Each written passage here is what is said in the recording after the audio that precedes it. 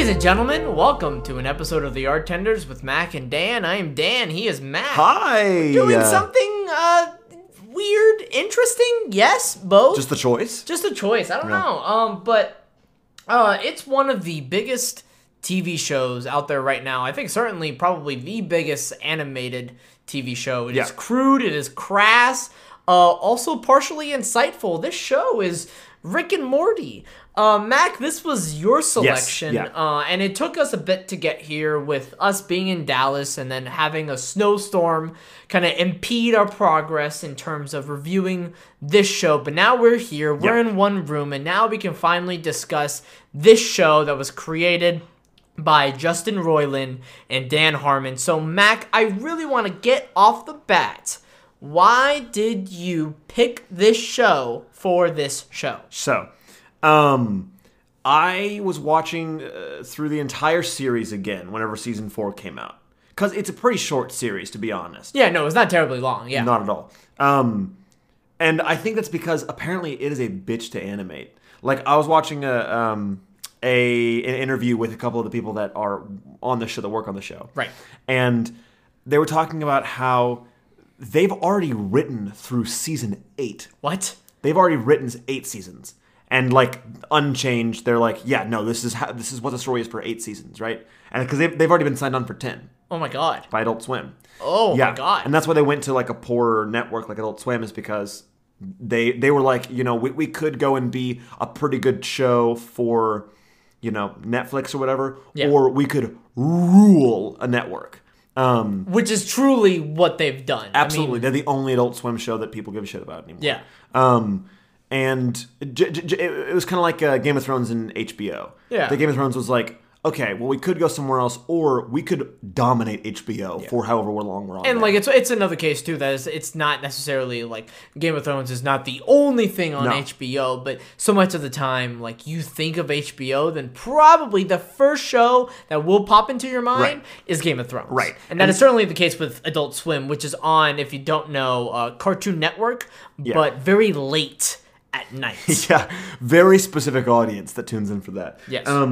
And so they were talking about how, they've written 8 seasons so far, and the recording takes no time at all. Like, they can record an entire season in a few days. Yeah. But it's just animating. They hand draw every freaking frame. Yeah. It takes forever. And so it takes, like, a couple years to crank out, 10 episodes, 20 minutes apiece. Yeah. Which is hilarious to think about. And how the joke, hard that is the show makes it a joke. It goes a little bit meta, and that's probably a word that you're going to hear a lot during this episode, how often the show does meta things. Yeah. Like, it addresses the sort of fourth wall and, like, what's actually happening in the show. Right. And the show addresses a season takes like a year and a half, and I think at the very end of either season 2 or season 3, it's like, okay, guys, see you in a year and a half from now. Yeah. One thing that I appreciate so much about the way that they treat their meta moments and the fourth wall breaks is that they are aware of the fact they're in a show. Yes. Yeah. But what's so impressive is that they're not aware that they're not real people. They're still fully real people. Yeah. You know what I mean? Yeah. Which is partially what makes it so funny, right? And so they have made a perfect show and characters for commercials, for shorts. I've seen a bunch of commercials since season 4 came out, a bunch of commercials. And so, like, there was one commercial for the PS5 where Morty is just sitting there and he is saying the exact script that PS5 gave them. Like, word for word, and he keeps looking back at Rick, and Rick keeps going like, yeah, keep going. And the entire time that Morty is, like, stumbling through this commercial script, Rick's just counting money in the background. He's just counting all the money they got from the PS5 commercial. And then he's like, Rick, I don't know what to say anymore. And then Rick he chimes in, and he's like, okay, and then he just looks straight at the camera, and he's like, buy the PS5, it rocks, suck a dick. And, like, that's all they have to do. For those of you who don't know, Rick and Morty is essentially about a extremely drunk but crazy mad scientist, incredibly intelligent grandfather named Rick, and his mostly incompetent high school grandson, Morty. And they essentially go on adventures for the most part every episode. We see some episodes divert from the formula for good reasons, right? But that is the basis of the show. But as to sort of what you were speaking to, Mac, and kind of like a big reason why probably that some of the recording takes a very short amount of time to perform is that it feels, and it definitely is, that so much of this show is sort of improvisational. Yeah. You have a lot of characters in this show that is played by one of the creators, Justin Roiland. Justin Roiland plays both Rick and Morty, and does actually a very, very good job of making those characters really, really distinct, both emotionally and vocally. It is impressive that if you told me at the get-go, hey, those two characters, same person. That is ridiculous because of how difficult it is, especially in a scene where really the only person you have to go off of is yourself. Yeah. So it's really tricky to actually cultivate conflict for your character when you're just looking in the mirror. And funny enough, he has gone on record many times saying that is actually how he prefers it. That he didn't realize that he would like that at first, and then once he was given that opportunity to play both characters in a scene, all of a sudden he was like, oh wait, acting is so easy when I'm the one giving myself stimuli. It's the equivalent of that Pixar short where I think it's a Pixar short for Toy Story 2, where the old man is, I have a Toy Story 1, where the old man is playing chess. Yes. With himself. Yeah, And that is exactly what Justin Roiland does with this character. Yeah, that makes sense. He also plays a multitude of other side characters in this show. There are so many. But it kind of gets to a point like, oh, that's Justin Roiland. Oh, that's Justin Roiland again. Oh, that's Justin Roiland. Right. Could they not get anybody else to do that? Okay, it's Justin Roiland improving, shooting the shit once again. But that is also one of the most charming parts about the show that I love so much, is that it's so fun. And you can feel the fun that all the creators and writers and actors are having as the show is happening. Everyone on this project is having a good-ass time at all times, which is really refreshing. And you can see that in episodes, I know we're going to talk about it a bunch, I'm sure, but like Intergalactic Cable. Okay, so interdimensional cable. But I'm the worst. So Mac, I want you to answer this question very plainly. It's going to be a yes or no question, and I doubt you really have to think on it much. I bet I can guess your question. Do you like the interdimensional cable episodes? There are only really two. Yeah. There are two others that kind of shoot in that vein, but they even say yes, and they say, "Hey, we're doing this instead of interdimensional cable," which is hilarious. Just for the two episodes that are actually interdimensional cable, which are episodes where Rick and Morty are watching TV, but it's TV from like alternate dimensions. So you may have like a commercial for this really bad Bad Boys ripoff, for example, which is probably one of the better ones. It's just absurd stuff like that, or Real Fake Doors, like a commercial for that. Right. So do you like interdimensional cable? I do. Oof. I know you don't. I really hate those episodes. Yeah, and of course you don't, because you're a big fan of structure and plot and moving story. Yeah, so those And this is the exact opposite. And exactly. Those two episodes, you get some plot in them. Like, in the very first... in the very first interdimensional cable, what it feels like, it's like 15 minutes of fluff. Yeah. And then at the very end, it's like, oh, actual character development between Beth and Jerry, who are Morty's parents. Actual character development there. I had to sit through 20 minutes, like 15 to 20 minutes of sort of improv, at least to me, right? Sure. Because my issue with a lot of the improv in this show is that I feel like anybody can do it. Yeah. And I understand, like, that's a lot of fun to do in a room and to experience live. Yeah. But when you're watching also a television show that is, as you said, painstakingly animated, it's like, oh, so this is how you allocated your time? Yeah. Like, I don't necessarily need the show to be highfalutin, right? Like, I think Kayla Cobb of Decider says it really, really well. of the show. It's a never-ending fart joke wrapped around a studied look into nihilism, which is the best explanation you can give of the show, and not every episode has to do that. I understand. True. Like, that's just how the nature of some television shows work, where most of the episodes cover its own plot, right?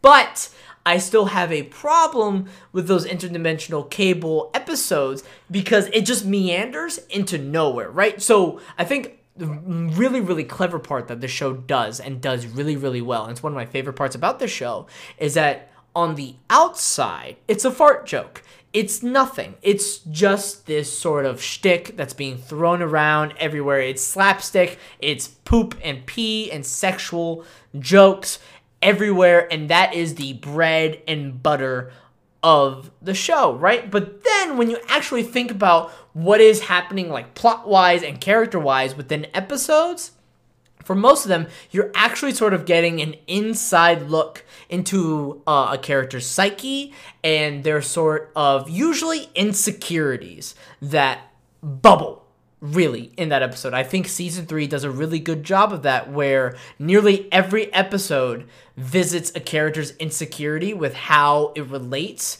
to Beth and Jerry's divorce. And they just divorced for that one season. And so you may get an episode, like the second episode, where it's like the Mad Max episode, and it looks at Summers, who is Morty's sister's, her vulnerabilities and her insecurities when it comes to that sort of divorce. Then you also get another episode, and multiple episodes, where it's Jerry and he is dating this crazy warrior alien, and it's a very clear look, comedically of course, but a very clear look into his own insecurities and him trying to prove himself to his now ex-wife. And I think the show does an incredible job of that.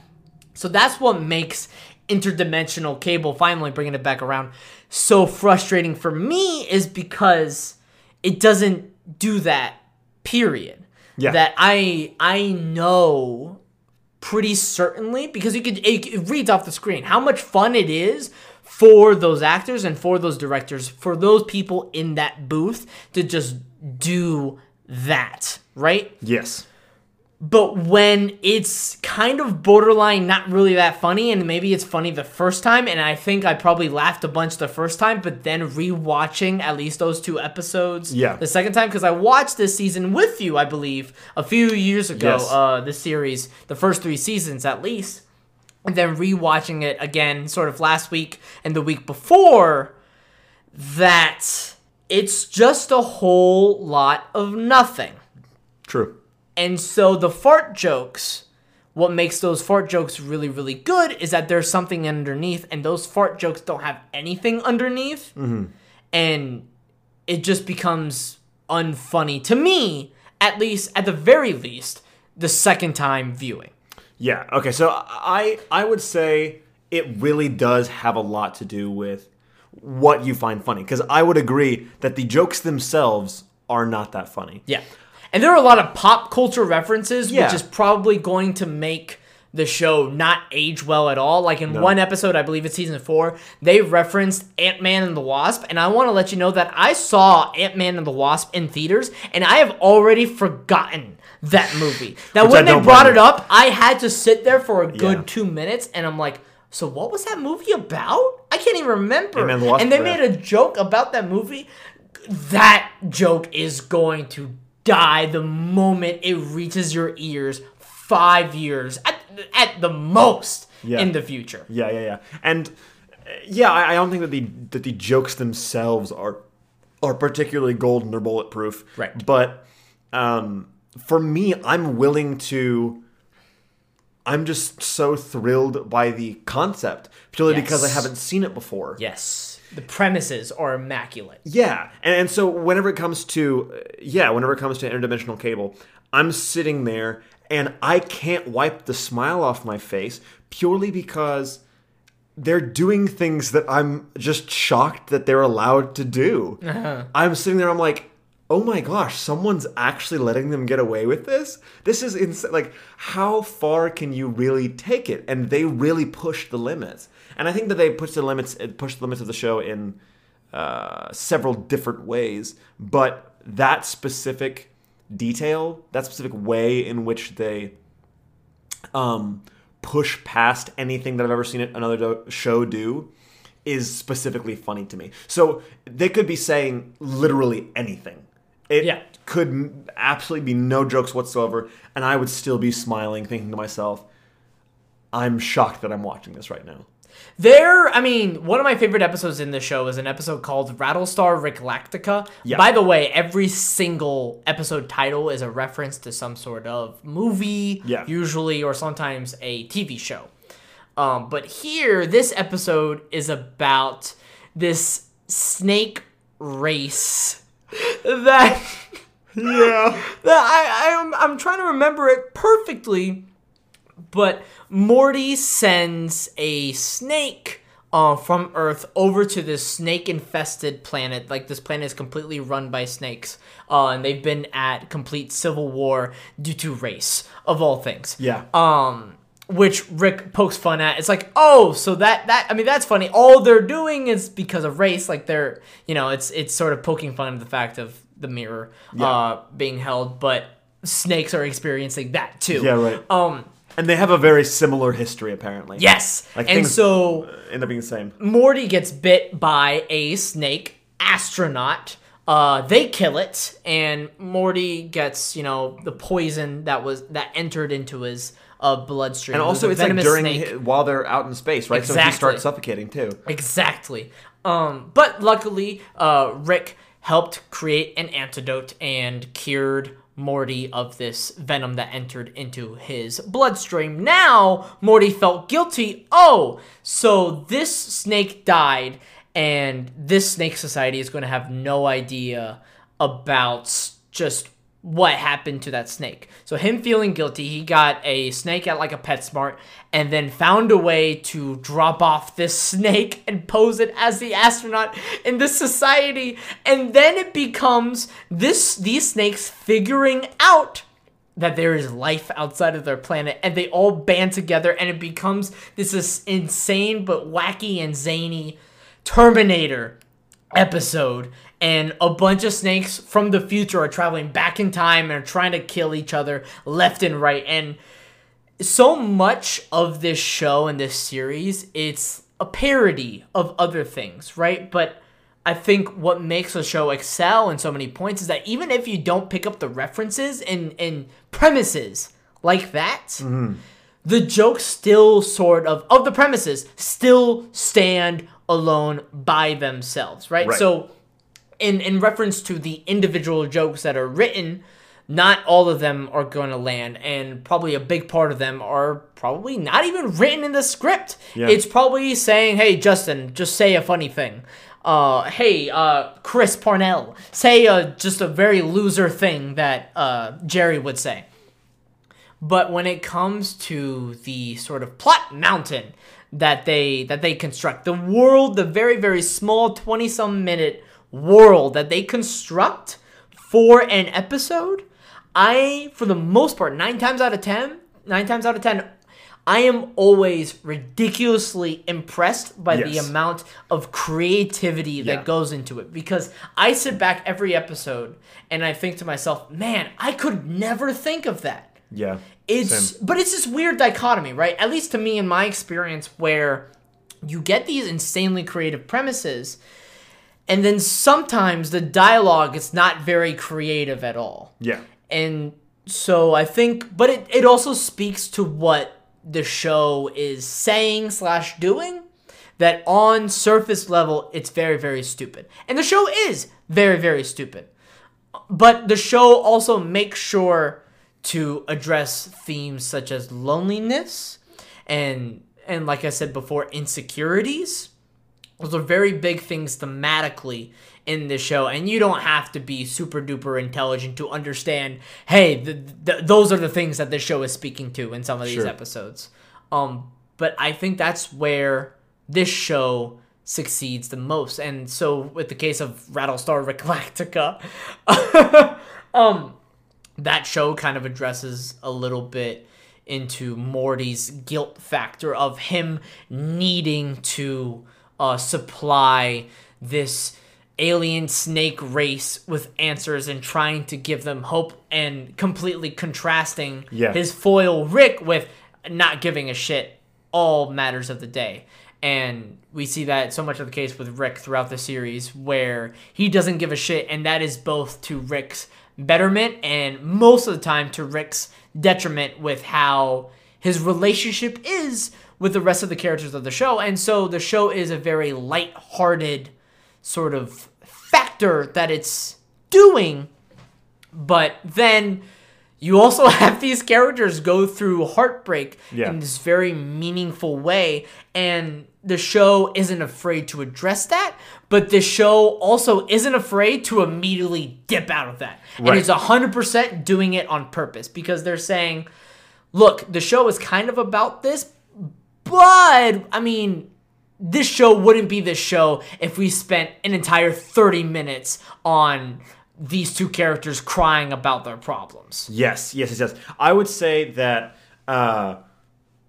wrapping back around like 20 minutes later, to why I picked this show in the first place. Yeah. It is because I was watching the show back over again, and I was doing it with Emma, my girlfriend, right?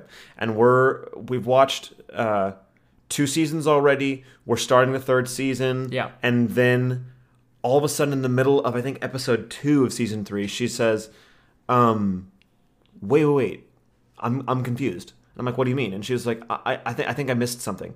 And I was like, what do you mean? I want to put a quick pin. Has Emma seen the show prior to this point? Never before. Okay.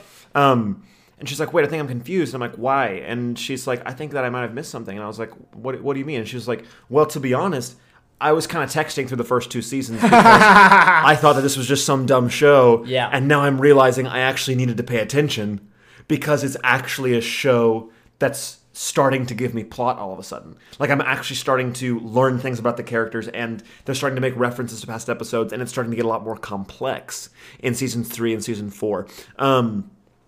That I think is the reason that I like this show so much, is because it is so deceptive in how clever it is. Yeah. It's not clever at face value, just like you said. But the longer you watch and the more you sit and think with the show, not like about the show, but as long as you sit and think with the show, you start realizing, oh my gosh, this show is really, really stellar and a lot better than I had given it credit for, because it doesn't ask you to give it much respect. No, not at all. No, it actually, I feel like it asks you to give it no respect, period. Yes, and I think that is one of the most clever things they do. Yeah. Like you're talking about the heavy moments and how they're willing to dip out of them. I have to say that all 3 of my favorite moments in terms of comedy, the times in which I laughed the absolute hardest, heaving laughter, are all like maybe some of the most depressing moments of the show. And they're not like slapstick, like punchline jokes. Yeah. It's just we sit in absolute depression, and it's hilarious. Could you give... I'd be happy to. Oh, please. I'd be happy to. Oh, so take the words right out of my mouth. Just like a clown. Like a clown. Pulling all the fabric. So, one of my favorites is Rick makes a robot that its only, do you know what I'm talking about? Its only purpose is to hand Rick the butter, because the butter is across the table. And it's at the very beginning of an episode. Yeah, and they don't really go back passing. to it at all. Yeah. This is just one small joke. A tiny, tiny bit of back and forth. And Rick says, hey, robot, could you go get the butter? He brings the butter, and then he says, what else am I supposed to do? And Rick says, nothing. You're really just made for butter. And the robot looks down in his hands, and he says, oh my God. And Rick says, welcome to the club.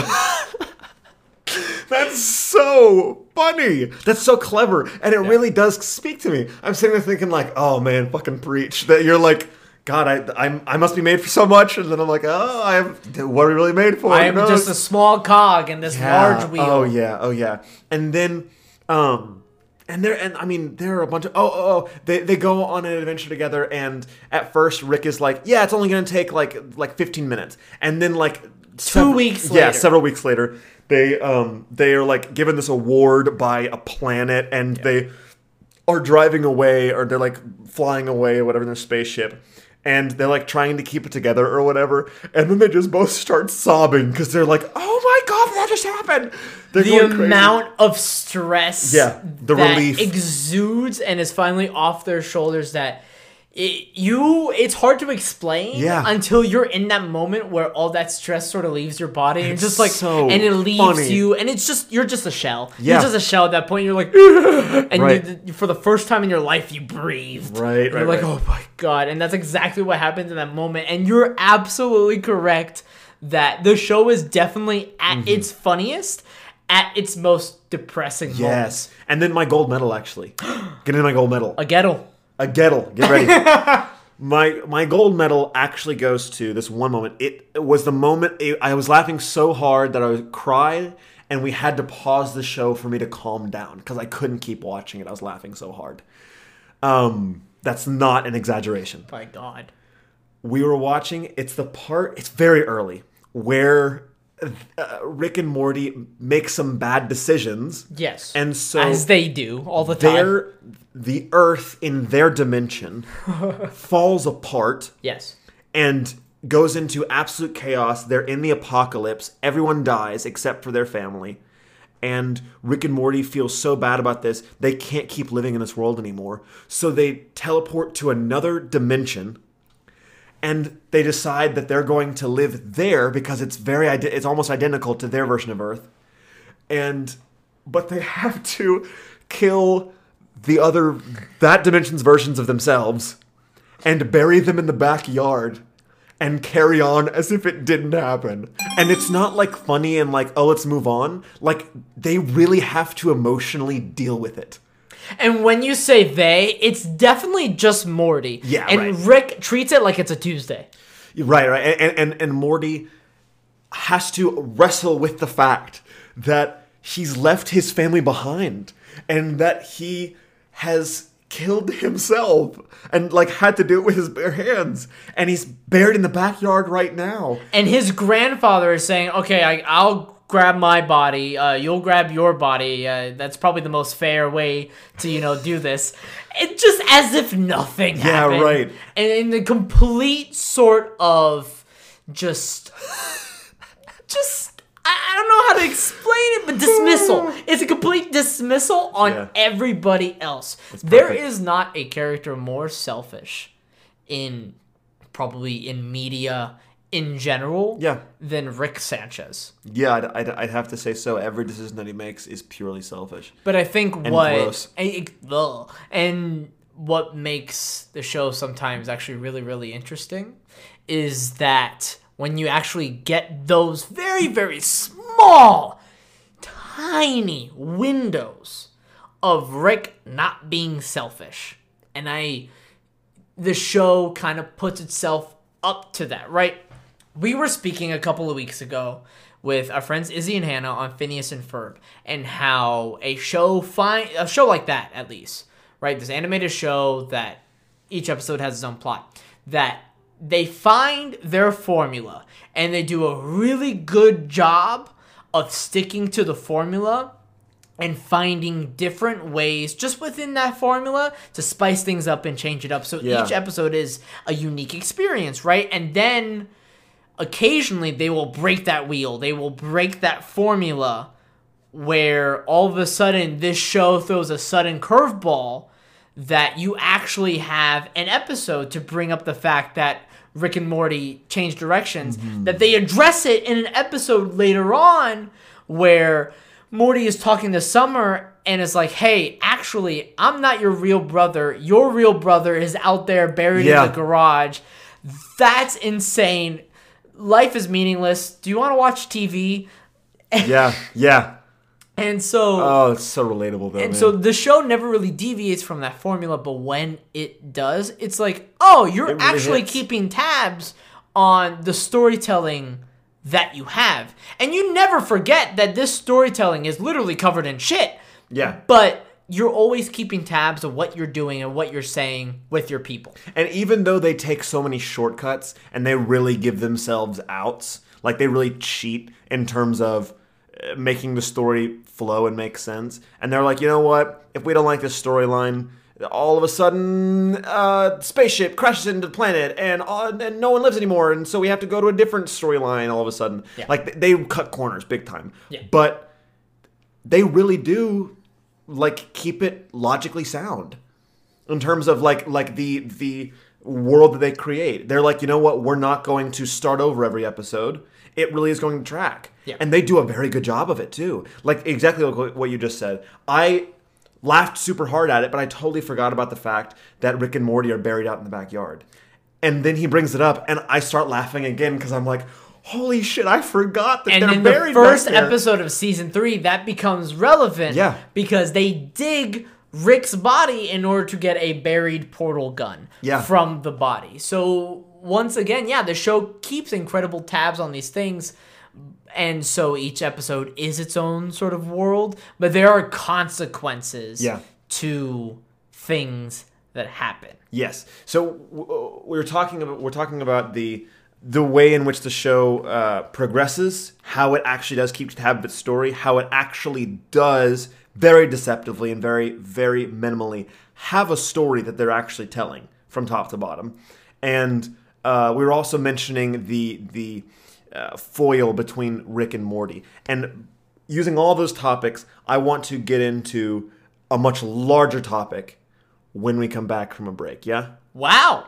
And welcome back to the Artons with Mac and Dan. So, we left off talking about maybe teasing some of the crazy theories that come out of this show. The fact that there's these huge plots and characters that leave a lot of questions unanswered, but and you would never expect it from face value to do so, but they absolutely do. Yeah, they really do. And the exciting part is that the longer you watch the show, you realize that the things they leave unanswered are intentional. It's not like they are just lazy. The writers actually do know exactly what they're doing, which is so relieving, to be honest. So from this show is born endless hours of film theory, of people making up crazy theories about like what the show could be or what things could mean. One of them that makes... So I'll talk about one that's insane, that makes a little bit of sense, and then one that makes a whole lot of sense, that I'm excited to see what happens. Okay. The craziest one being, there are a lot of people that believe that the version of Rick, because we're watching just one version of Rick and Morty. That's right. The Rickest Rick and the Mortiest Morty. Yeah. They believe that our Rick is actually a Morty. What? Yeah. Now... Okay. Because apparently, in one of the episodes, they very passingly mention that Morty has disguised himself, or one of the Mortys has disguised themselves, as Rick C-137. Right. And after season 4 ended, they made a couple shorts. They made a couple shorts of of Rick and Morty, and they were not even written or created by Dan Harmon or Justin Roiland. It was by an anime director from Tokyo. And they gave him permission to make anime shorts of Rick and Morty. This is the first time I'm hearing of this. Yeah, and so even the cartoon style... You didn't tell me this during the break? Oh, well, sorry, I didn't freaking know. Asshole. I didn't know. And so they have... We're going to talk about this later. They literally have a Rick and Morty... that was entirely designed to be anime, and they're only like eight. What? 8 minutes a pop. I also want to explain really fast. If you heard like keyboard tapping and clicking in the background, that is because Mac is currently showing me images from this Rick and Morty anime, which it's still very clearly, Western inspired in terms of the character design, particularly the eyes. But it's just so weird, and it's so not what the show is, but it still embodies a lot of the character of what the show represents. And no one ever claimed that, like, oh yeah, this is Rick and Morty by any means, and they say that several times, like, this is not Rick and Morty, this is just like a funny spin-off that like an anime director made. But in that so they kept saying, don't pay attention to this, don't worry about this, don't worry about this. But there was a one of the shorts was about how Rick C-137 is the Rick that we're with. Okay. Meaning that it is actually Morty. But Morty has figured out a way to transform his outer shell to make him look like a Rick so that he gets more respect. So that he can reap the benefits of the Citadel of Ricks. So who's the Morty? The Mortiest of Mortys, as you said. Who is the Morty that we are witnessing in this show if it is not body. Morty from Dimension C-137? You say it's in Rick's body? What? Yes. So it's Evil Morty. What is this? What? Okay. You recognize Evil Morty? Yes, Evil Morty, to explain, it's... well, actually, there's not really much to explain now that I'm Evil saying it out loud. Yeah, it's just a Morty who's evil. Yeah, who swears that he is going to get revenge on all the Ricks that have underestimated the Mortys, and is going to defeat the Ricks. Because there is an entire society of Ricks and Mortys, and Ricks always have control over their Mortys. Yes. And this Morty is going against the grain. And this idea gives birth to one of the most interesting concepts that the entire show dives into, which is the episode where, for the very first time in this society, in the Citadel of Ricks, a Morty is running for president. Yes. In this society. And everyone's like, oh, you're an idiot. You're never going to be voted. No one's ever going to vote a Morty as president. And then it ends up being an evil Morty, and he starts like assassinating all the competitors. Right. He assassinates everybody in his office that he does not trust / are Ricks that are also very, very selfish. Right. And he wants pawns. Yeah, and so he is able to weasel his way into office, and it's so interesting, and it tells you a lot about the direction in which the show is going. So that was a crazy theory, but this kind of segues into the other theory, which is I actually do believe that this show, because the first 2 seasons obviously were like, is there really plot here? And then season 3 and 4, there really is. This does start to be conflict and story that's happening. Yeah. And I very think much so underlying everything that's happening in the show, yes. And now knowing that they've signed on for a minimum of 10 seasons, I'm thinking to myself, okay, so what is this looking like long-term? What's the long-term story that we're getting here? And I think the answer is the conflict between Rick and Morty, because the more time that Morty spends with Rick, the smarter Morty gets. Mm-hmm. But Rick is never going to allow Morty the respect to actually blossom into his potential. Right. He's always going to be underneath Rick. Because why would he? I mean, like, if you just take a look at Rick, it's very clear he wants to control every situation that is in the room. Yeah. And so, as you see in seasons 3 and 4, Morty is, like, his arc really is really dependent on him wanting more and more and more agency and independence and decision-making power in their adventures. And Rick continuously shitting on him. Yes. And telling him that he is worth nothing. And Rick occasionally allows Morty to make some decisions, but it's never exactly. He never looks at Morty as an equal. It is always sort of out of pity and sometimes out of love that he would never admit to. Never, ever admit to. Never. And so there are, I can think of a million examples right off the bat in which Rick is telling Morty, you're meaningless and you do not belong here and do not deserve to be here. And so there are a lot of options in terms of where they can go with that. They can go as far as our Morty, the Mortiest of Mortys. Now, I know, I love that we're calling him that. He joins Evil Morty and tries to take down Rick. He could just leave Rick behind.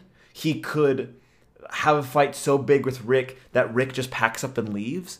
But this tension has been growing for several seasons and is going to have to come to a head. Yeah. And that's exciting. You're like, oh my gosh, there's actually story on the horizon.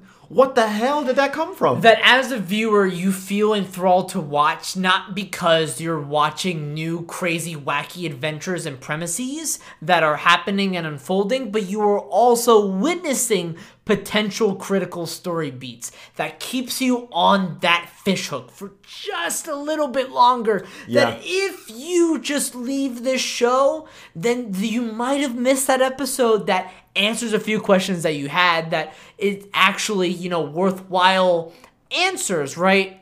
There is an episode, I think it's at the end of season 2 or season 3, where Beth requests her father to make her a clone. And so one of them will go out and just experience the world for what they want to experience. And so then... Experience the universe. Exactly. And so they finally address it again in the very final episode of season 4, where one of the versions of Beth comes back, and Rick and nobody else has any idea which one the clone is. Which Beth Smith is the clone, and he has no idea. Is it the Beth Smith that stayed behind and became the maternal unit of the family, or was it the Beth Smith that became an intergalactic assassin? Yeah. Which one? And he has no idea. And you find out by, it's not just that he secretly knows. They go back in his memory and watch his memories, because they have the ability to do that. And he took the and because he deleted this memory. Yeah, he did. Right. But they bring it back, and you see him have the original Beth in a giant vat, and then the clone Beth in the vat right next to it. They look the exact same. He takes the labels off, and then he just mixes them up so that he doesn't know which is which. And so he literally does not know which is which. And by the way, this wasn't just some storyline that they dropped and picked up again later. For all of season 4, Beth is wrestling with consistently, am I a clone? She has no idea. Every once in a while, she's just oh yeah. And then she has this in the same way that Morty every once in a while will be on an adventure, and then his mind will trail off and he'll start thinking about the depressing shit that he's done over the course of the show. Best thing is she's in the middle of a journey, and she will stop and think to herself, are these real feelings? Yeah, she's I might not be a real person. There's no way of me really knowing. And that's crazy. It's really And it's clever. kind of funny how much that it addresses an ethical thing in science, where that is the reason why we don't make clones. When somebody is a clone, it's I'm even though human life and even having a nihilistic point of view of we're just here to live and then die. That's doubly so when you're a clone, when you are artificially made as science to just live and die. That is your purpose. And they even hint at it in one of my favorite moments of the entire series. Again, a horribly depressing moment, because you see my brand. So, it's whenever Rick has made a robot version of Summer and Morty, and Morty and Summer are off on an adventure somewhere else. Oh my God, you're so right. Ladies and gentlemen, the memories are flooding back into my mind, and it's directly nodding to Beth's experience. Exactly. That you eventually see in season 4. So he has built these bulletproof, awesome robot versions of Morty and Summer. They are clones essentially as well, but in terms of the AI that exhibits within the minds of these clones, very, very, very, very, very rudimentary. Yeah, right. And so they're bare bones, but they're very accurate in terms of small talk. So basically they can sit there at dinner and look like the kids even though they're not. And so after dinner one time, the mom is just okay, love you guys. And then you see Morty's robot turn around and he goes, I love you too. No, I don't. Yes, I do. No, I don't. Oh, I want to feel these feelings. No, I can't feel these feelings. No, but I have to feel these feelings. I know I'm not supposed to, but I need to. I want to be a real boy. I want to hug you, mother. I want to run through a stream butt naked. I want to have these experiences, the feelings. And then he gets shut off immediately. And then he like just kind of, and he's like rebooting. See you, mother. Love you too. And then he leaves, and the mom's just sitting there and is like, what the fuck? It's so smart. And it's exactly a nod to Beth's eventual experience with the whole, oh my God, am I actually feeling these feelings? I don't know if I am, but I want to. This show never has to look at a serious, it doesn't even have to be serious, but just character dilemmas, right? Like actual character dilemmas and actual character conflict that this show goes through, excuse me. And a lot of this show is Rick simply being there, addresses a problem, and actually wedges between, two people. So, like, a really good example is Beth and Jerry's marriage. And so Rick being there sort of addresses the problem, hey, this marriage is completely dysfunctional. And Rick also helps ruin that marriage. And I think I really, really appreciate the show because of that the show never has to be that this show can just be a bunch of poopy fart jokes, because that's also so much of Adult Swim too. Like, it's not the most highfalutin clever of comedy, right? It's just silly stuff that you put on really late at night, maybe with a group of friends. You might be drinking, maybe, smoking out of a bowl or something. Don't do that, kids. And you're just watching the show and you're like, whatever. But I appreciate the show immensely for kind of dabbling in both and knowing when, like we said before, knowing when to dip out of those serious situations, because they know that what makes this show partially so special is that those little character moments or little diamonds in the rough. They're little nuggets that are hiding in a beach, little needle in a haystack, if you will. Yeah. And so once the audience member finds that needle, they reward it, and then immediately, hey, there's another haystack over there. Why don't you go dive into that one? Mac, why don't we address the more solid of theories that you wanted to bring up, as opposed to this wacky Mick. He might as well be Mick because Morty is Rick. Yes, this theory that Morty is Rick, which I find kind of silly, and I'm not really sure if that actually leads to anything interesting. But with that being said, what is the other theory that you want to bring up? Yeah, the other theory being that at some point Morty is going to, or that Morty is already in cahoots with evil Morty. I wasn't listening. Oh, no, it's fine. No, well, I only really touched on it earlier. But to dive deeper, the theory is that it's not only that he's eventually going to pair up with evil Morty, but the Mortys of Mortys is going to actually, he already is in cahoots with the evil Morty, and he is just trying to get as close to Rick as possible so that he infiltrates Rick at an emotional level, because that's the only weak spot of the Rickest Rick.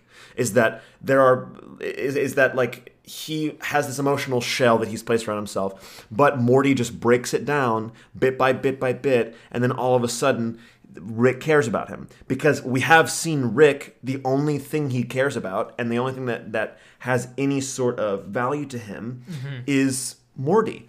And that comes up several times, And sometimes Morty tries to really pull it out of Rick. Exactly. And Rick is not budging. And so the theory is that maybe the reason that he's trying to pull it out of him is because the more that Rick cares about him, the more control Morty has. Subsequently, the more control evil Morty has. Because evil Morty has kind of surfaced as a potentially series-lasting antagonist.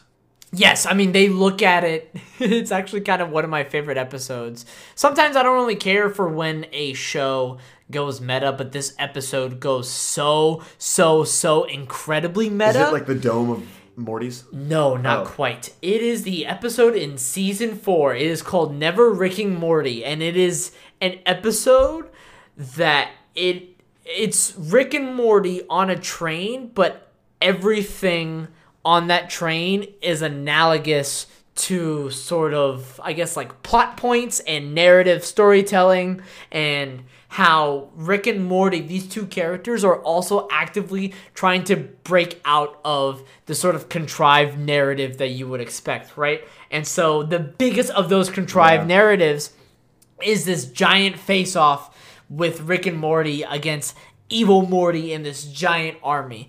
And it's very clear, I think, at least to me, maybe I shouldn't say very clear, but I feel as if the writers are like, hey, look, this is the easy way out. This is the easy way of us trying to build up an expectation of evil Morty is going to be big bad, and there's going to be a big giant battle between these two, because this is like an anime, right? And immediately Rick and Morty are like, this is actually really, really stupid. Let's not do that at all. And let's, because of how dumb this is and how cliche it is, let's actually have the power of Christ to save us from this situation in order to get out of this silly storytelling. About that. Yeah.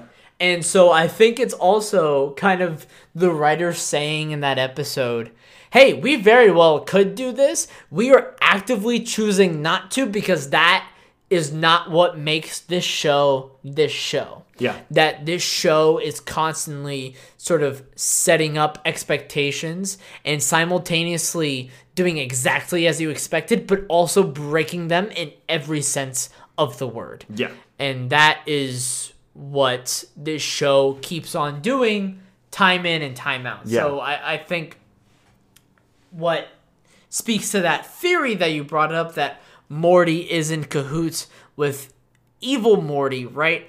I think it's at least possible, because what the show does well is that you never really know where it's going in terms of its storytelling.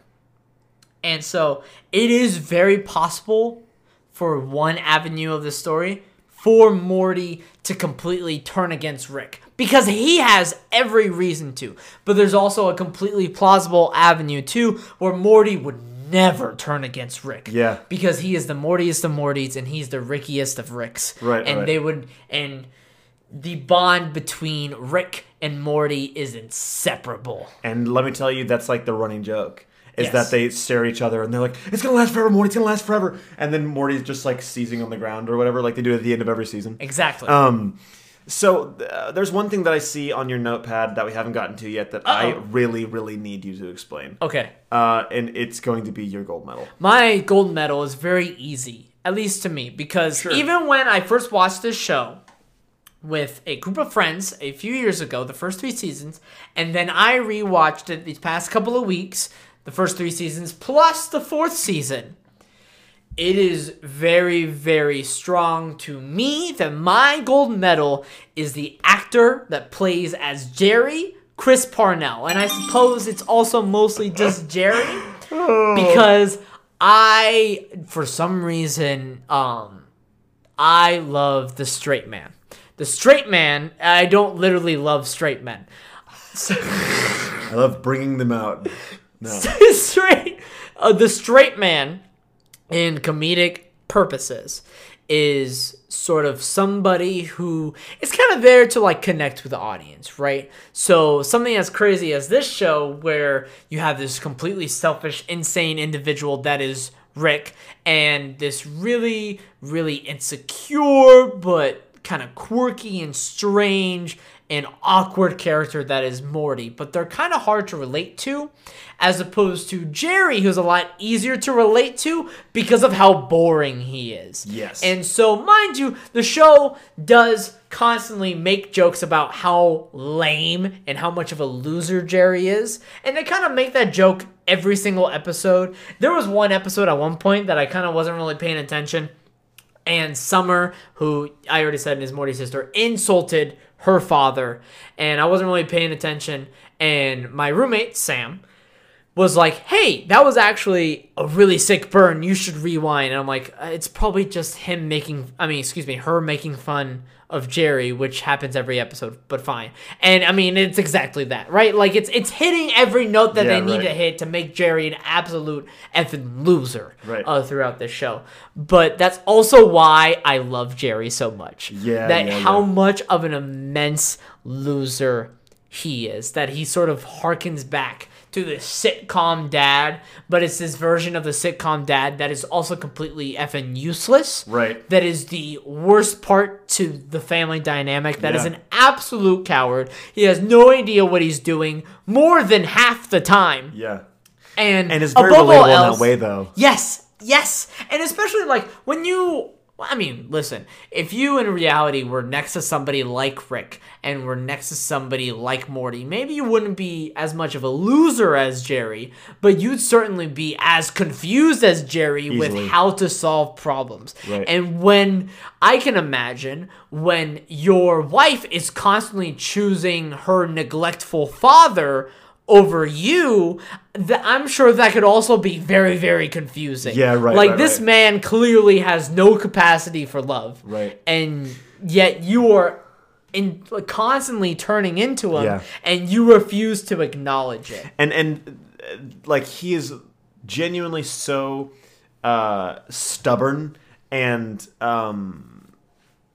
ignorant that they actually depend on him to be that way and to be this loser in order for the story to move along, or in order for things to make sense for them. So, for instance, there's an episode where Rick and Morty and Summer freeze time and have like a fantastic, like, several 2 months. years. Yeah, we're right. You were about to say years. Oh, yeah, I forgot. But it was 2 months. You're right. And they have like a good ass time. But they trash the place, and so they have to, like, clean everything back up and then unfreeze time. And when they unfreeze time, they did everything right, except they accidentally put Jerry's shirt on backwards.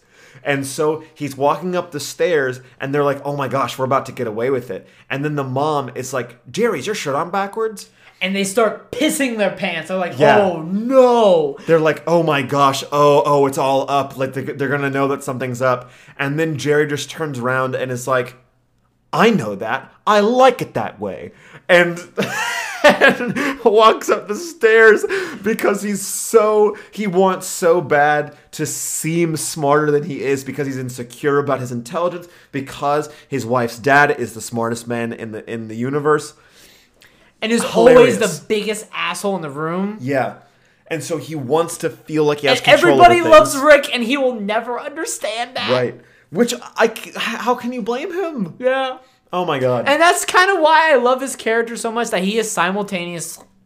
Oh my god, what just happened to my throat? I don't know. Are you okay? Just, like, Do I need to call 911? It was like, you know those locks in, like, the Panama Canal? That's sort of what happened. Oh my god. And it just stopped, and that ship is stuck right there.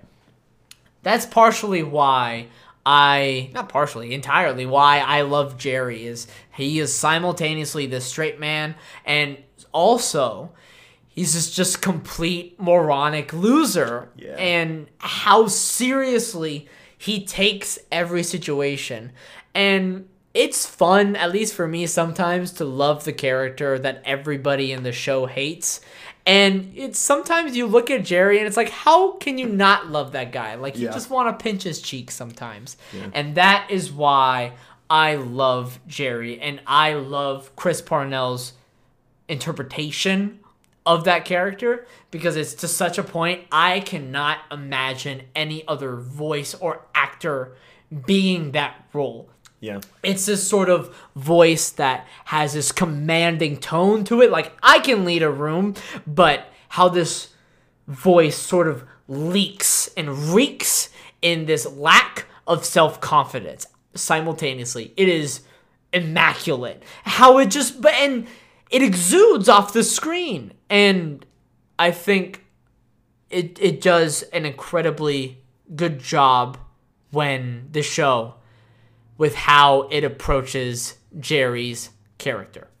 I I can understand that, and I can see why that would be a gold medal performance for you. That's such a special performance and character that really kept the show glued together for you. I can understand that. So in closing, what are your final thoughts on Rick and Morty thus far, and how you think they're going to take the show in the future, which I'm sure is going to be several years before we get the next season? Sometimes this show, I do think, is kind of boring because the jokes themselves are not very good. The show gets stronger later on. I think we should have addressed this earlier, but I think season 2 is pretty weak. And I think a big part of that is like a lot of season 2 has these like wacky songs in it, and the songs are really, really bad. Yeah. And so it just sucks to hear them because not only are they not funny, but they're also just not fun to listen to. Yeah.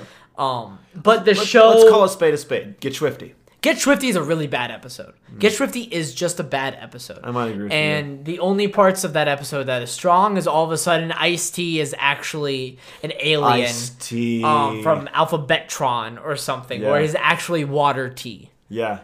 That's the only thing that glues that episode together, right? And it's not the Get Swifty song that all the cool kids are singing. I love Rick and Morty. Get Swifty. Raise the posterior. I hate those people. Oh, yeah. Which is, we know a lot. We know a lot. Yeah. And it's an issue. And if you're one of those people, you should stop that, please. Yeah. Because, look, the show is funny, but it's not funny when you shove it down my throat like a pickle Rick. Like a pickle Rick. Nice. A pick. So... but that being said, I think the show is best appreciated when you're watching it with a group of people. I think the show isn't as strong the second time you view it because the jokes are really good the first time and the shock value is very good the first time. And they sort of lose its luster a second time because the jokes themselves are not incredibly clever. And a lot of it is shock value. Sure. But with that being said, I think this show does an incredible job in telling comedy and have really interesting underlying themes and story beats and having writers that absolutely know what the hell this show is. And they definitely really find their footing in the 3rd and 4th season, where this is a show that is shit and we love it for that. And when we want to tell like an actual meaningful / serious story, we'll tell that for 30 seconds and we'll immediately dip because that's what this show is. Yep. And if you expect anything different, that's on you. Sure. So I will probably keep watching the 5th season whenever, the next few seasons come out. I'm not sort of at the edge of my seat for it.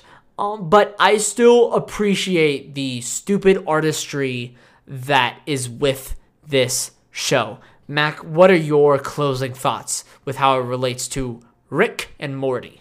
I think that I'm definitely excited for season 5, and I am at the edge of my seat purely because of one person, and that is Dan Harmon. We hardly even addressed that. Yeah, I know. But I will say that, I have talked about Dan Harmon on the show before, and to briefly sum up my viewpoint on Dan Harmon, I think that even though he is not the absolute best, especially in terms of dialogue, but in terms of ideas, just simply ideas and concept writing, he is the best that I can think of. He is maybe the most creative and free writer working today. I really, really do believe that. He does not give a shit and will do literally whatever he wants. And it's amazing. I really do think that that's difficult to find these days. And I tip my hat to that. Purely knowing that he is going to be attached to it and he's going to be a part of the writing process and that he's never going to stop being a part of the writing process, I will always be interested in the crazy shit that he conjures up in his mind. It is incredibly impressive when you see a creative storytelling team that has these stupid situations and the conflict is very, very real for some of these characters. Yeah. And he is the king of that. I mean, if you look at Community, if you look at this, and and every movie that he's ever been a part of. It's consistently absolutely insane. I've never even thought of that or considered that as a possibility type of situations, but rooted in all of the technique that we know and love, that we were brought up with. Yeah, and that's always impressive to me and exciting. So that's why I'm going to stay invested. Now, moving on to next week, I think it's fair to say. We're going to look at the season 4 we have to. Of The Wire. We're almost done. We're almost there. Season 3 was really strong. Oh, yeah. Coincidentally, both Mac and I have yet to start it. That snowstorm last week, I know I'm dating this podcast, did not help our situation when it comes to viewing pleasures. But now we can really get this show on the road. So. Thank you. And thank you. Thank you. No, stop it. No, stop it. Stop. Thank you.